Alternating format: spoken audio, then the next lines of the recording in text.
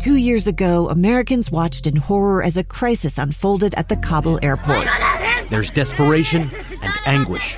More than 80,000 Afghans have since arrived in America, but this story is still unfolding. I'm Andrea Martin. In my new podcast, Stranger Becomes Neighbor, we'll find out what happens to these new arrivals in our communities. Who would help our newest neighbors? Follow us at kslpodcast.com, Apple Podcasts, or anywhere else you listen. Inside Sources. Inside Sources. Inside Sources. Where KSL offers Utah deeper insights on the news. Host Boyd Matheson divides rage from reason and elevates the conversation on issues crucial to our community. On KSL News Radio 102.7 FM and 1160 AM.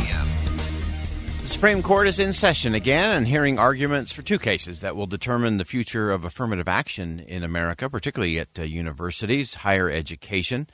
The question is, what are the arguments? How will the court's decision impact the future of diversity at universities? And as we look at how this all breaks down, really pleased to have joining us back on the program once again, Professor Ronelle Anderson-Jones from the University of Utah, S.J. Quinney College of Law. She is an expert on the First Amendment. She teaches, she researches, she writes, and she helps us dig through all of it and make it make sense in our world today. Ronelle, thanks so much for joining us today. Hi, nice to be here. So first, give us a little bit of the backstory for our listeners who haven't been following this real closely in terms of what is this particular case that is coming before the Supreme Court? So there are actually two cases that came to the court as a pair and now have been separated out into two. They both involve race-conscious admission programs, affirmative action programs, one at Harvard and the other at the University of North Carolina. They share a lot of similarities, essentially asking the court to think about the acceptability, the legal acceptability of affirmative action cases. But there are some differences between them. Harvard, obviously, is a private institution, so it's accused of violating a statute that forbids discrimination on the basis of race. UNC is a public university, so it's accused of violating both that statute but also the Constitution's Equal Protection Clause. And there are some additional questions about the sort of treatment of Asian American applicants that figure prominently in the Harvard case. But at base, they're both coming before the court to ask the court about the acceptability under our Constitution's prohibitions on race discrimination of having some racial discrimination that advances non-white candidates at the admission stage in college. Yeah, and so as you look at those arguments that happened today, over 3 hours, I guess, of arguments that I think got a little tense at times. So what did we learn? What was the case really being made?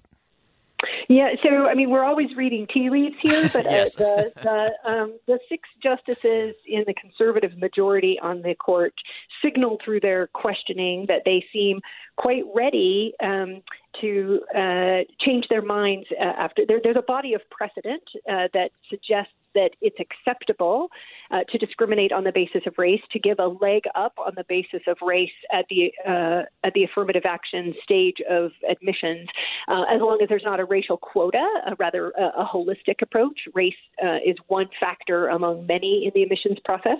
That's what the doctrine currently says in the area. The six justices in the conservative majority all sent signals in oral argument today that they are looking to reconsider those decades of precedent, that they seem likely to vote that these programs are unlawful, that Harvard and UNC cannot engage in affirmative action in the way that they do.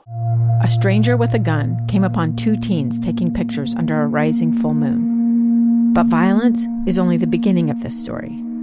Sometimes I thought, there are no miracles. Yeah, there are, and this is a big one. I'm Amy Donaldson, and I've spent my career talking about how lives are undone by violence. The Letter is a podcast about how lives are remade. Follow The Letter at theletterpodcast.com or wherever you get your podcasts. And those who are arguing to maintain that or to uphold those ways they go about admissions at both Harvard and UNC, what is their case? What is their dominant argument before the court? So the main argument here is that there is a compelling governmental interest in having diversity in the educational setting. That is, that everyone, people of all races, learn better when they are surrounded by folks from lots of different backgrounds, and that race-conscious measures to promote that equal participation at the educational setting are sort of the rare, compelling governmental interests that overcome our concerns about making decisions on the basis of race. They argue that the sort of aftermath of the 14th Amendment, where the Equal Protection Clause is contained, anticipated these kinds of overriding governmental objectives, that we might need to have some race-conscious measures to promote equal participation in society in these ways. I know there was some back and forth amongst the lawyers and the justices regarding what would happen if this were changed. Would there be a steep decline in African American representation at these universities? Yeah, I mean, I think that is at core a big piece of the fight here. A number of the conservative justices on the court were sort of pressing on this front. Chief Justice John Roberts, in particular, seemed very interested in sort of a line of questioning about race-neutral ways that diversity could still be achieved. And he's sort of looking around potentially for a way to limit the sweep of a decision that rejects these particular affirmative action programs, but still brings about the kind of rich, deep diversity of student body that the universities say that they want. There was some clear skepticism from Justices Thomas and Alito and Gorsuch, who Justice Alito pretty pointedly suggested that college admissions are what he called a zero-sum game. That is, if you give advantages to one group, you necessarily disadvantage another, and that seems to be a fairly prominent theme in some of the conservative questioning. Interesting, and of course, one of the really interesting things, of course, is we have newly sworn in Associate Justice Ketanji Brown Jackson, who actually recused herself from the Harvard case during her hearings to be confirmed to the bench because she had previously served on the university's board. She is participating in the UNC case, if I'm not mistaken. Yes, that's right. I mean, this is one of the reasons that we'll now quite clearly get two separate opinions in two separate cases. When a year or so ago, we might have thought that they would have been consolidated and we would have answered all of these questions in the course of a single opinion. We'll now likely get two, one in which the new Justice Jackson is a participant and another in which she's recused. And so there's a decent chance that the Harvard opinion could just suggest, just sort of give us an outcome and then refer us to the reasons that are laid out in more detail in the UNC case. Yeah. Anything surprise you today?